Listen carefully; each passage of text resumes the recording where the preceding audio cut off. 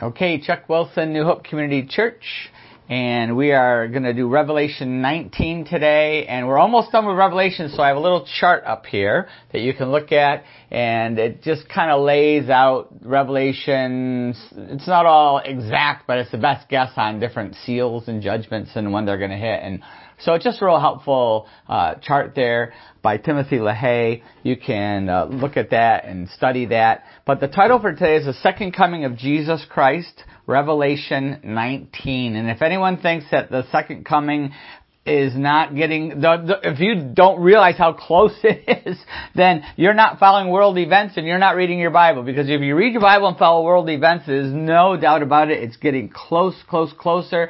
We saw all this anti-Jewish rioting around the world this week, including in New York City. Just watch the videos. Go on the news with Google, search and watch the videos. It's unbelievable what is happening. And then on the Temple Mount, there's all this rioting on the Temple Mount. We know where that's heading to, the third temple.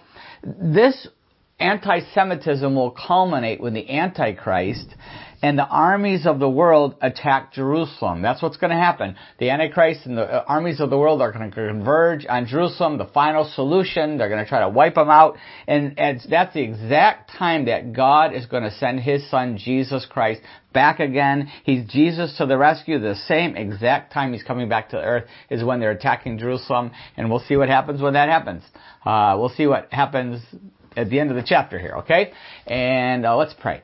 Father, we just thank You for Your word. We thank You for the promise that Jesus is coming again. And Lord, I pray that if anybody who's listening to this is not ready, whether they're not a Christian yet, I pray that they would put their faith in Jesus, or if they're not living for You, not ready because they're not living for You, I pray that this would motivate each of us to really be prepared for the coming, when You send Your Son Jesus, the second coming. We pray we'd be ready for that in Jesus' name. Amen.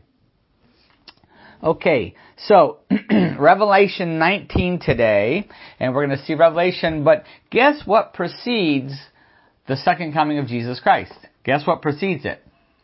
Rejoicing in heaven. Rejoicing in heaven. Let's look at it. Rejoicing in heaven in Revelation 19, 1-6. After this, I heard what sounded like the roar of a great multitude in heaven shouting, Hallelujah!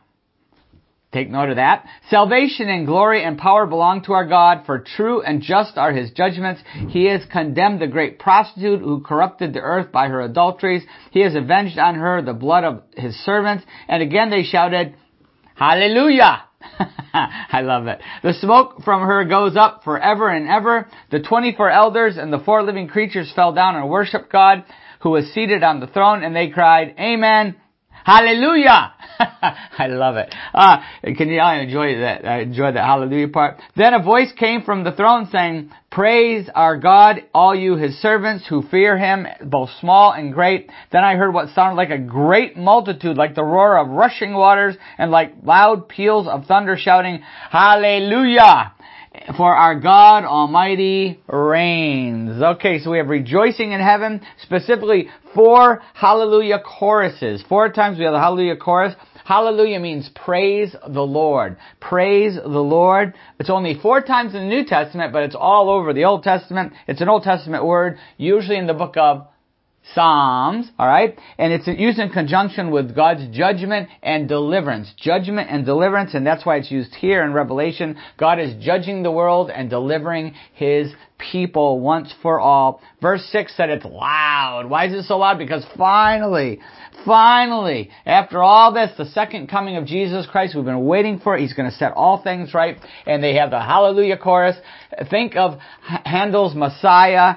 Remember, when you hear that and you just get the chills from Handel's Messiah, times that by 1,000,000 and you get a little picture of what is going on here. The chills from that, you'll get 1,000,000 chills on this one.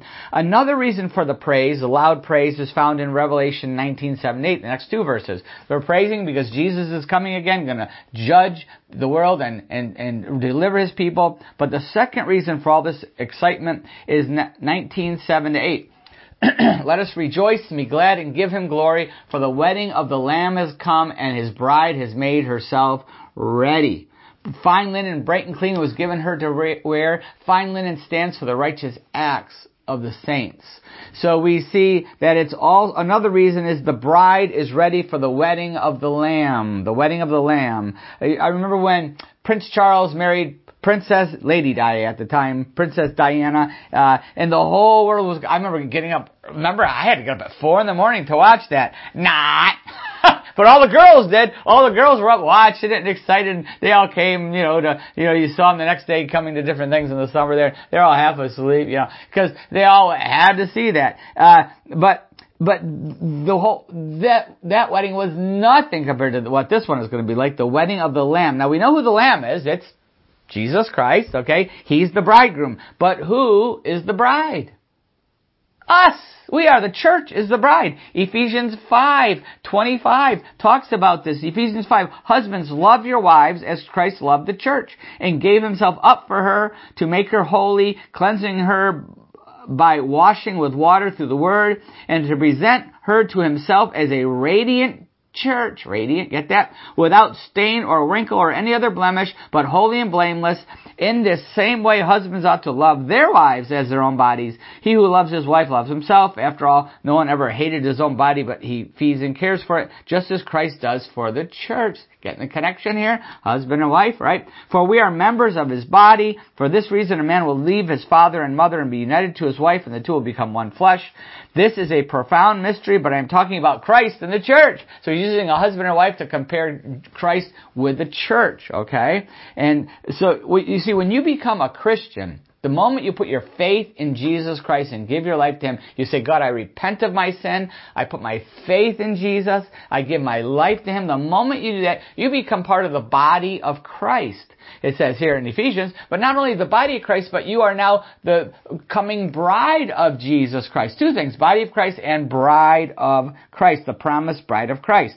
Is the bride ready today? Think of the church in the USA. Are we ready for Jesus to come again for his holy, unblemished bride? No! It's a mess. It's a mess, not by a long shot, right? But we will be. God will get us ready. How? Revival. We hope for a revival, at least a remnant revival. That's what I'm looking at right now. But what else will we use? Persecution.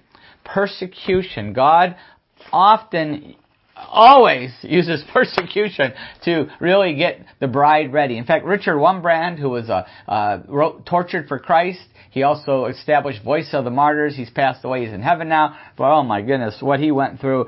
And he talks about the reason for persecution, why God sends it. And he was persecuted by the Russian communists. But listen to what he says here. He says, there are no nominal, half-hearted, lukewarm Christians in Russia or China. The price Christians pay is far too great. Persecution has always produced a better Christian, a witnessing Christian, a soul-winning Christian. Communist persecution has backfired and produced serious, dedicated Christians, rarely seen in free lands. We're not free for long, but we still are so far. People cannot understand how anyone could be a Christian and not... These people cannot understand how anyone could be a Christian and not want to win every soul they meet. Every soul they meet. Oh boy. God uses persecution. I remember when our church started, New Hope Community Church, we were getting attacked left and right, just like you see all over the country now, but this was 20 years ago, and I kept telling everybody, keep your eyes open, it's going to happen everywhere. It's going to happen everywhere in the USA someday. Everybody thought I was crazy. Here it is. And we were getting attacked, but every time we would get a little complacent, God would let someone else come in and threaten us or do something crazy or tell some lie about us, or the TV station would show up with a new lie checking on a new lie that was told about us. In the paper, someone would threaten, beat me up, something crazy. That how God used a jolt to get us refocused again. And it was amazing how God uses persecution. Okay, when we go through persecution, when we go through trials, that's when we really grow closest to God. That's when we really need God and we depend on God. And God is preparing many people all over the world for the second coming of Jesus Christ. And even in the U.S., not facing the kind of persecution they face all over the world, but we're starting to face some, but we are facing many trials. Look what happened last year. God is doing something. God is doing something. Are we prepared for the wedding day? Are we prepared for the wedding of the Lamb? Are we prepared? Do we have fine linen, the righteous acts of the saints? Are we righteous? Are we pure? Are we holy? If we're not, we will be. God will make sure that the persecutors find us. He's going to purify every one of us. He's going to do that. And it's very important that we are prepared for that. The wedding will be followed by a wedding supper. A wedding supper. Revelation 19, 9-10. A wedding reception. Let me read that to you. Revelation 19, 9 and 10. Then the angel said to me, "Write, blessed are those who are invited to the wedding supper of the Lamb." And he added, "These are the true words of God." At this I fell at his feet to worship him, but he said, "Do not do it. I'm a fellow servant with you and with your brothers who hold to the testimony of Jesus. Worship God, for the testimony of Jesus is the spirit of prophecy." So we see right after the wedding comes a wedding reception. As a pastor, I get to go to lots of receptions after performing the wedding. I get to spend a lot of fun ones, a lot of good food, a lot of fun, but nothing compared to this one. That we have never experienced anything compared to what this one is going to be like. But now here's the thing. Wedding guests are invited. If Christians are the bride, who's getting invited to this? Who's getting invited? Who will the guests be? John 3.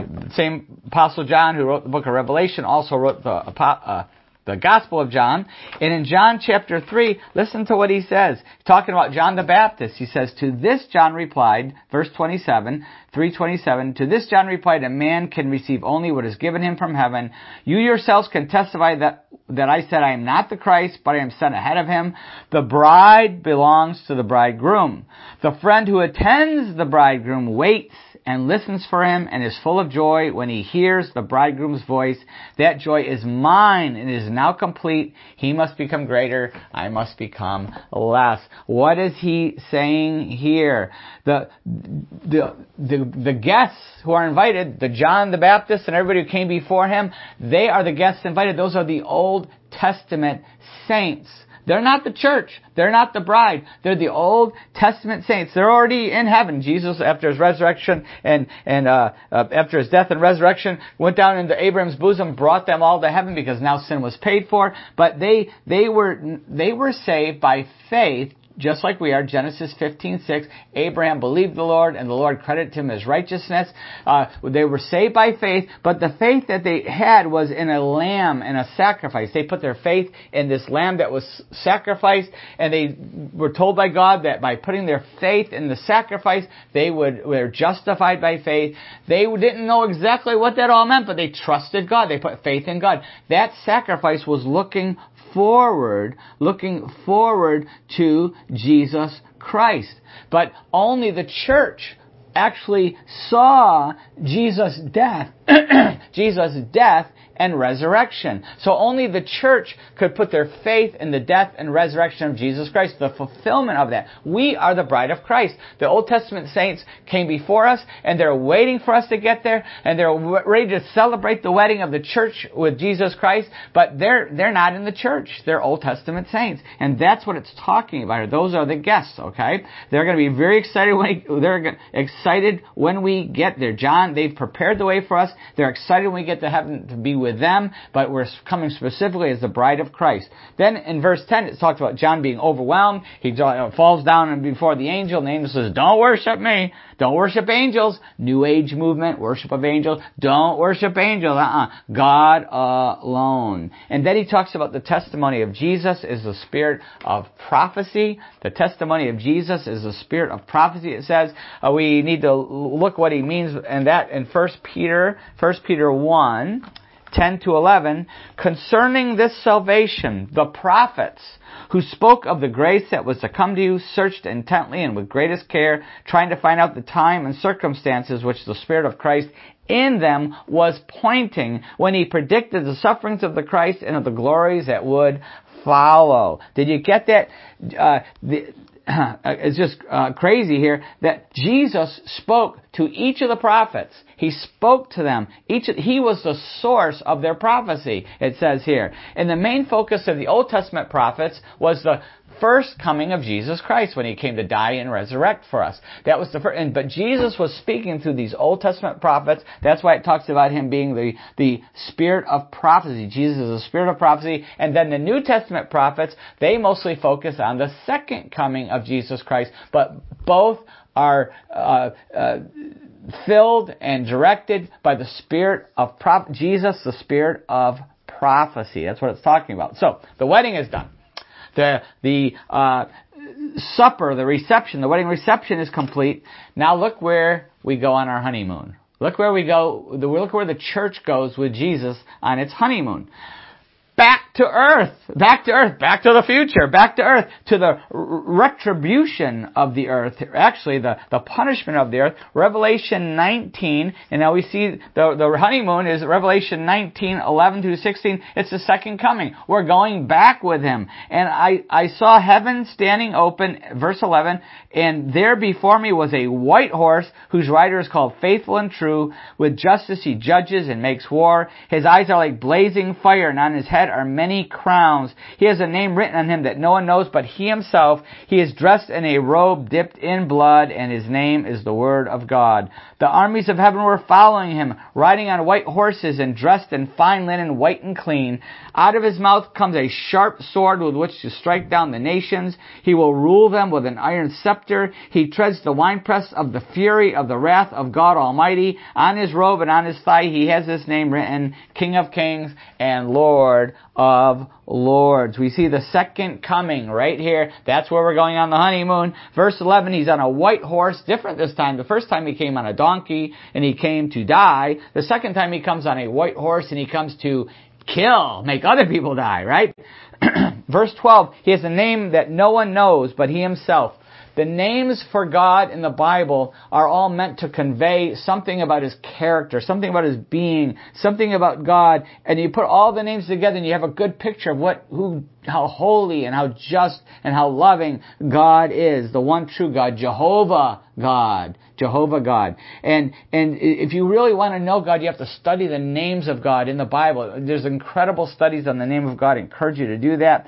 But not everything about God has been revealed to us. Here's a name that no one knows but He Himself. We're going to find that out in Revelation. We're going to find that out when we get to heaven, but we don't know it now. It will take all of eternity to truly know God. I'm sure there's many names that will, that aren't known to us that will reveal more to us, but we can't even begin to grasp God, right? But we'll have all eternity to get to know all there is about God. It's just like marriage. You get married, but you have your whole marriage. You never stop learning about each other, 10, 20, 30, 40 years still learning about each other. Some good, some bad. But you're still learning about each other. And that's what's going to happen. We're going to get to know God better and better. And it's all good when we get to heaven. We're going to know, but that's a name that only He knows. Also, there's something to that name not being known only to Him. Because you see, in the spirit world and in the world of magic in the New Testament times, knowing somebody's name gave you power over them.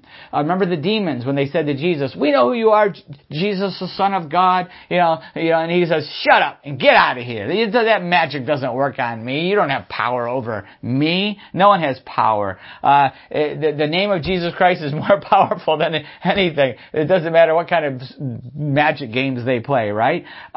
Verse 13, he says He's also called the Word of God. The Word of God. That we see that same concept back in John chapter 1. John chapter 1 verse 1, where it says, "In the beginning was the Word, and the Word was with God, and the Word was God. He was with God in the beginning. All things were made through Him. Without Him, nothing was made that has been made." So we know that Jesus made everything. He's God. Genesis 1:1, "In the beginning, God created the heavens and the earth." Remember, "Let us make man in our image." Us. It's talking about the Father, Son, and the Holy Spirit, okay? And so we see here, though, in John 1:1, that Jesus is God. He was with God. He was God. He created all things. And He's called the Word there in John 1:1. He's called the Word. Jesus called the Word. The word in Greek is logos. Logos. Not talking about a computer program or something. Logos, it means the expression of God. The expression of God. The word reveals something, Jesus reveals God. We know who God is because we've seen Jesus and all He showed us what His Father was like, okay? So the Word of God. Verse 14, the armies of heaven were following. Who was following Him? Us. That's us. Remember Revelation 17, verse 14. Revelation 17, verse 14, where it talks about this very thing. I don't know if you remember that one, but very, very good. They will make war against the Lamb, but the Lamb will overcome them because He is Lord of lords and King of kings. And with Him will be His called, chosen, and faithful followers. We are coming right behind Him. We are on the horses. If you don't know how to ride a horse, get your riding lessons because you're going to be riding a horse. Pretty fast one, all the way from heaven down to earth. It's going to be a wild ride. But notice, there's no weapons here. There's no weapons. We're not going to have weapons. We're not going to have armor. We're just wearing white. We're riding on a horse wearing white. You know, we're not going to really get dirty this time. We won't. We're not coming to fight. We're coming to observe something. Observe something. We do our fighting now. We better be fighting now. We do our fighting now. Ephesians 6, for our struggles not against flesh and blood, but against the rulers, against the authorities, against the powers of this dark world, and against the spiritual forces of evil in the heavenly realm. We are fighting Satan now. We're fighting his demonic horde now. We are fighting the world now. We are fighting sin now. We are fighting the flesh now. That is our battle right now. Temptation now. We're fighting. That we're called to fight, okay? But here in Revelation, we've already fought the battle. Now we're just going along for the ride. We're going to watch Jesus do all the fighting for us. I remember when we only had 4 kids, a long time ago. We had Ryan, Matthew, Megan, and then little Joshua. And Joshua was like 2 or 3. And he was the youngest. And he got they used to beat him up. Now he's this big tough guy, broke a world record weightlifting and all that. But at the time he was this wimpy little kid. And they abused him. And every once in a while they would get a little too rough on little Josh. And they would be picking on him. And I'd say, hey, let's have a little wrestling match. And I'd throw the blanket down in the living room. And I'd say, okay, it's going to be Josh and I against you 3. Like, oh yeah, they're all excited. But so Josh and I would start to wrestle, and I would grab all 3 of them, the older ones, grab them, pin them down, and then I would say, okay, Josh, what should I do to him now? And he says, tickle him. I'd tickle him and tickle him. And he'd be screaming. And then I'd say, well, what now? Give him a Charlie horse. So I'd punch him in the leg, and I would just really work him over. Whatever Josh said. And he would get all excited that he was doing it. He was like cheering, and he felt like he was really beating them up when I was doing all the work. But he was cheering and they thought he was beating them up too. They're like, we're going to get you, Josh. We're going to get you. I'm like, he's not doing anything. I'm doing it, But they were so mad at him because he was cheering for me and telling me what to do. But they were like owning it too. It was crazy. But that's what it's going to be like. We're going to be like, yeah, ooh, get that one. That's the one who beheaded me. Remember that? Oh, that's the one who stoned me to death. That's the one who's living in my house after they killed me. This is what's going to happen when we go back to earth. We're going to be cheering it on, right? And then it also says in verse 15, the sword, he's going to have a sword coming out of his mouth. The Greek for this is a long tongue-shaped sword. The Word of God is living. Hebrews 4:12. The Word of God is living and active, sharper than any double-edged sword. And I always have a sword or 2 handy. And once again, this isn't my tongue-shaped ones because they were too small. I didn't want to use one of them because it's a big tongue-shaped one. And this is what the sword coming out of Jesus' mouth is what's going to wipe them out. Going to take them all out. The sword coming from his mouth.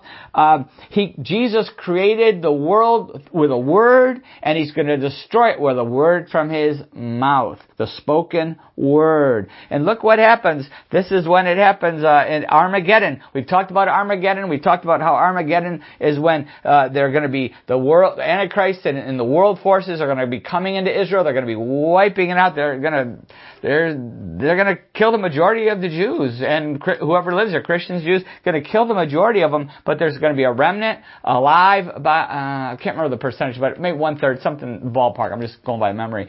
But just as he's coming after Jerusalem, that's when Jesus comes down out of the sky and makes them pay. He saves the Jews. He saves the nation of Israel. They turn to him as their one true God. They're going to look on the one whom they pierce and mourn as one mourns for an only son. All the prophecies in the Old Testament about that. But let's look at what it says. They're going to come down and attack. Well, I'm going to read it first. let's see here, Revelation 19, verse 17.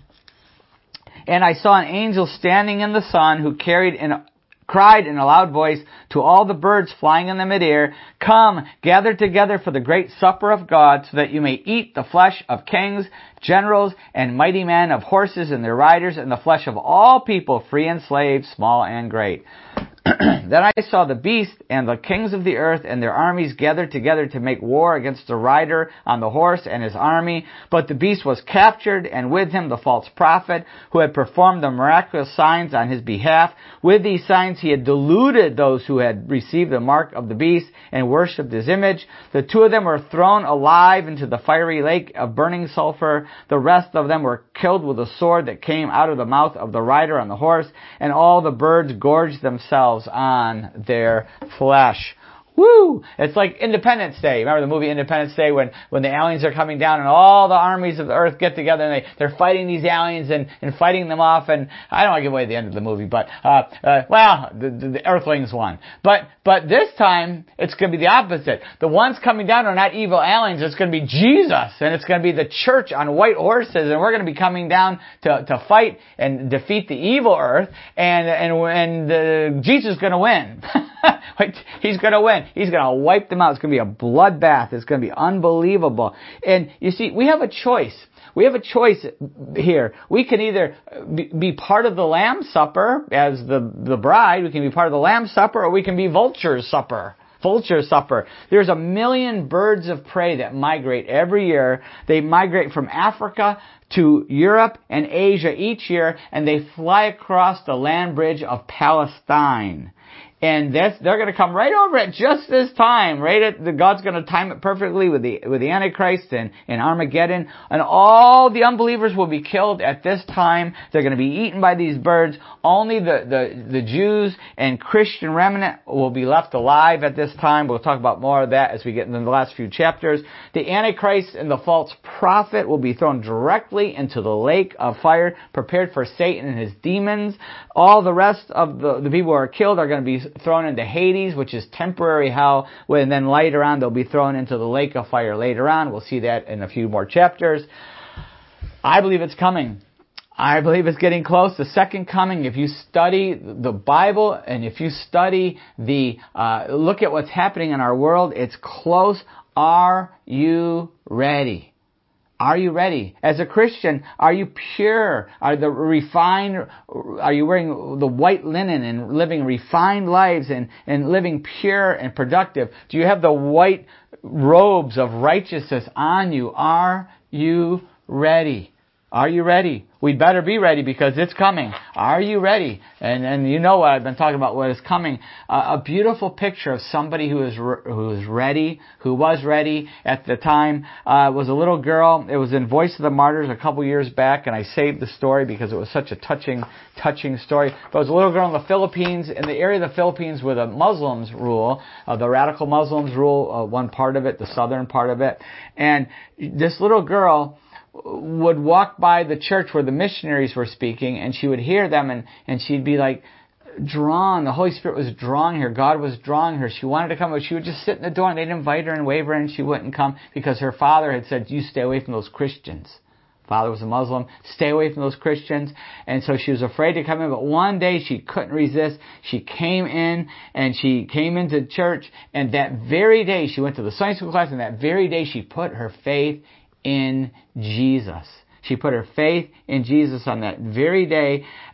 She became a child of God. The missionary was so excited by this little girl and by her new life and everything that he gave her a beautiful white dress. The missionary gave her a beautiful white dress representing the fact that Jesus had washed away her sin. They gave her this beautiful white dress.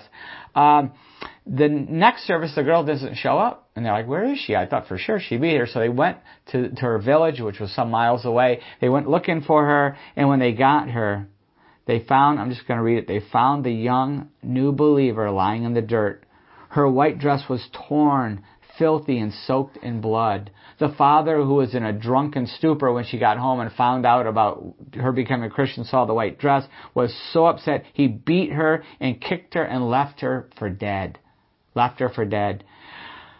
The missionaries, when they got there, gently lifted the girl up, carried her back to the church, got a doctor, rushed in to try to help her, but it was too late. He cleaned her up. They removed the ragged dress and cleaned her up, but her injuries were too severe, the internal injuries, and the doctor said she's going to die. There's no way she can make it. She had been left out there like that. It was just horrible. So after she regained consciousness, the missionaries were talking to her and telling her, you're going to be with Jesus soon, and she was in so much pain and trauma of being beaten by her father like that. Yet she was insistent. She said, "Give me my white dress," because they had taken it off of her. "Give me my white dress. I want my white dress." And they said, "You don't understand. It's filthy.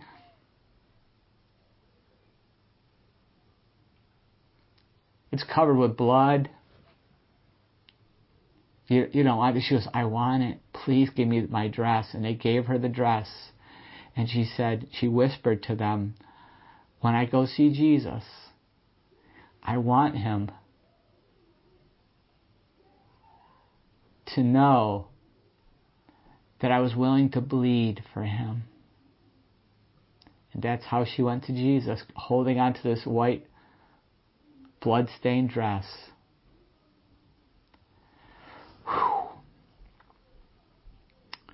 Are we ready to go see Jesus? Are we ready? Are we prepared? Are we focused on that? For 2 Peter 3:8-12, and 2 Peter 3:8-12, the last passage, I just want to read these verses, where it talks about, are we ready? And it talks about speeding the day. Speeding the day, it says, "But do not forget this one thing, dear friends. With the Lord, a day is like 1,000 years, and 1,000 years like a day. The Lord is not slow in keeping his promise, as some understand slowness. He is patient with you, not wanting anyone to perish, but everyone to come to repentance." He's waiting for us to get saved, waiting. "But the day of the Lord will come like a thief. The heavens will disappear with a roar, the elements will be destroyed by fire, and the earth and everything in it will be laid bare. Since everything will be destroyed in this way, what kind of people ought you to be? You ought to live holy and godly lives as you look forward to the day of God and speed its coming." Did you get that? We can speed the coming of Jesus Christ. How? By getting saved. The last person predestined for salvation has to get saved, then Jesus can come again. Listen, if I find out that you felt led to become a Christian, but you put it off for another year, and we all had to wait here on this planet because of you and get to heaven, I know we're not supposed to sin, but I might just give you a word, or I might just be,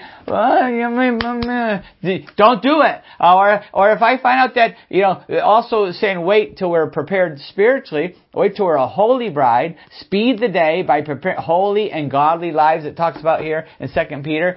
If I find out that there was something in your life and you weren't willing to surrender it, and you said, "God, you can have all this, but not in this room," and then we all had to hold up for you to get your sanctification out of the way, I'm going to be really upset with you. Alright? I'm going to be mad. I don't want to wait another second longer than we have to for Jesus to come again, right? So, but my point is, God may be waiting for someone to be saved. One of you to be sanctified, waiting. We can speed the day. And that's what should be our whole focus, focusing on the second coming of Jesus Christ. I remember there was my first church position was in a United Methodist church.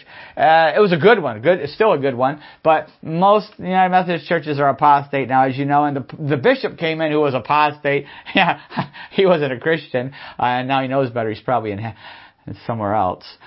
Anyway, I remember him saying to us, "Don't talk about the second coming," and talking to us as pastors, "don't preach about the second coming. It's too gloomy. It's too gloomy." I go, "It might be gloomy for you, pal, because when he comes, you're going to be in a lot of trouble." I'm thinking that, right? But it's the only thing keeping me going. It's the only thing keeping me going. That's our hope. Our hope as we go through trials. That's what helps us persevere in the ministries that God has called us to. Are we ready? Are we ready? What if Jesus came back, and you knew he's going to come back in one day? Who would you talk to? What would you clean out of your life? What would we do differently? He could come. Whether it's the rapture or the second coming, it could happen any time. We just don't know. And he could come. What if he knew he's going to come back in 1 hour? What if he knew he's going to come back in 1 minute? What if if it was 10 seconds? 10, 9, 8, 7, 6, 5, 4, 3, 2, what are we going to do? What are we going to do? Yeah, right? What would we do? Who would you tell? Don't wait. It could be any time. And not only that, we could die any time. Go stand before God any time. Live like it could be any time that Jesus comes again for us. Live like that. Are you ready? Maybe you're not ready because you've never put your faith in Jesus Christ. You've never become part of the body of Christ. You've never become part of the promised bride of Jesus Christ. No, you can do that now. You don't have to wait. No matter who you are, no matter what you've done, you can today. John 3:16, for God so loved the world that He gave His one and only Son, that whoever believes in Him shall not perish but have eternal life. You can put your faith in Jesus today. You can have a brand new life today. And I know a lot of people say, I'm so bad, and I got the shame and sin, and God knows what I've done. I could never. Listen, it doesn't matter. Anyone can come to Jesus. Anything can be forgiven. It doesn't matter. He's waiting to take us in His arms to forgive us, to cleanse us, to change us. That's what He wants to do. And I'll close with this story. I remember a story of this wedding that years ago. Let's see. I don't know. You need to write that. 2009. I wrote it down. There was a really fancy wedding going on. Fancy wedding, and the bride got there early, like all brides, and got the pictures, blah blah blah. But they had the food. They were getting the food ready, and she started going around picking at the hors d'oeuvres. Here's a shrimp, here's some crab, here's some bacon rolled around a scallop, all the stuff. You get I love the hors d'oeuvres at weddings. But she starts eating because she hadn't eaten much. Brides, got to fit into their wedding dress, so she hadn't eaten much the week before. But now she's there, she's in the dress. I'm going to eat, and so she starts snacking before the wedding. But then the wedding starts, and then she was not hungry anymore, but she got very nervous. Very nervous. She was like nervous. The nerves got to her. And you know what happens? The nerves get to her. Her stomach didn't feel right. Her father walked her up to the front, handed her off to the groom, and as soon as he handed her off, she threw up everywhere. All over her beautiful dress. Her beautiful white dress. Threw up on it. Woo! That stopped the wedding for time out. Commercial break, everybody relaxed, and they took the poor girl in the back and they cleaned her dress the best they could. They did the best they could, and they brought her back out, and you cleaned up, but you could still tell she threw up, right? Woo! And bring her out, and they started up the ceremony again, but she's so embarrassed. She was so ashamed. She just kept crying and crying, and so her groom, husband to be, took her in his arms, and for the whole service he was holding her, reassuring her. He already helped get her cleaned up. Now he's reassuring her, it's okay, you're my bride. That's what Jesus is waiting to do for us. No matter what you've done, no matter what sin, you can start now completely over in Jesus' sight. He can turn you into a new creation. He can transform your life. And every time you feel ashamed, He's going to reassure you. It's under my mercy and my grace. I love you. He's going to hold us. Do you want that? You can have that now. Let's pray. Have you put your faith in Jesus? Have you surrendered your life to Him? Have you asked Him for forgiveness? He died on the cross and shed His blood to wash us clean if we will put our faith in Him. For God so loved the world that He gave His one and only Son, that whoever believes in Him shall not perish but have eternal life. The simple prayer, the powerful prayer of faith. God, I repent of my sin. I turn away from the shame and the garbage and the filth. I turn away from it. I put my faith in Jesus. His death on the cross for me. I put my faith in Jesus to forgive me. I give my life to Him. forgive me. I put my faith in Jesus. If you pray that prayer of faith from your heart, then Jesus has just taken you in His arms and washed you clean with His own blood and has taken your shame and given you a brand new life with Him as His child, as His bride, as His child, as His body, the body of Christ. You have that, and I want to encourage you to tell somebody. Maybe you have a family member, or a friend, or someone at work, or someone at school. They've already been praying for you, hoping for this, but you tell them, they're going to be so excited, and they'll help you get connected to the body of Christ and help you grow in your new faith. For those of us who've already found salvation, how is God convicting us about sanctification? Are we progressively being sanctified, letting the Holy Spirit change us and transform us, becoming more pure? Not perfect. It's all about progress. It's about progress. Are we seeing God's continued sanctifying work in our life? What do we need to surrender? Right now, what do we need to surrender to make that happen? Who is God calling us to tell the great news to share that with? Father, I pray that every one of us would be ready. We would be saved and we would be sanctified. Lord, I pray that we would listen to your whisper so we don't need severe discipline, that we would be ready for whatever is coming our way, whether even persecution, whatever's coming our way, we'd be ready. Lord, I pray that we'd be ready for you to come again, for Jesus to come again for us, whether it's a rapture, at the second coming, whenever He takes us. Lord, I pray that we would be ready now. I pray it in Jesus' name. Amen. Okay, next time, Revelation 20. Revelation 20. Getting awesome here. Getting awesome.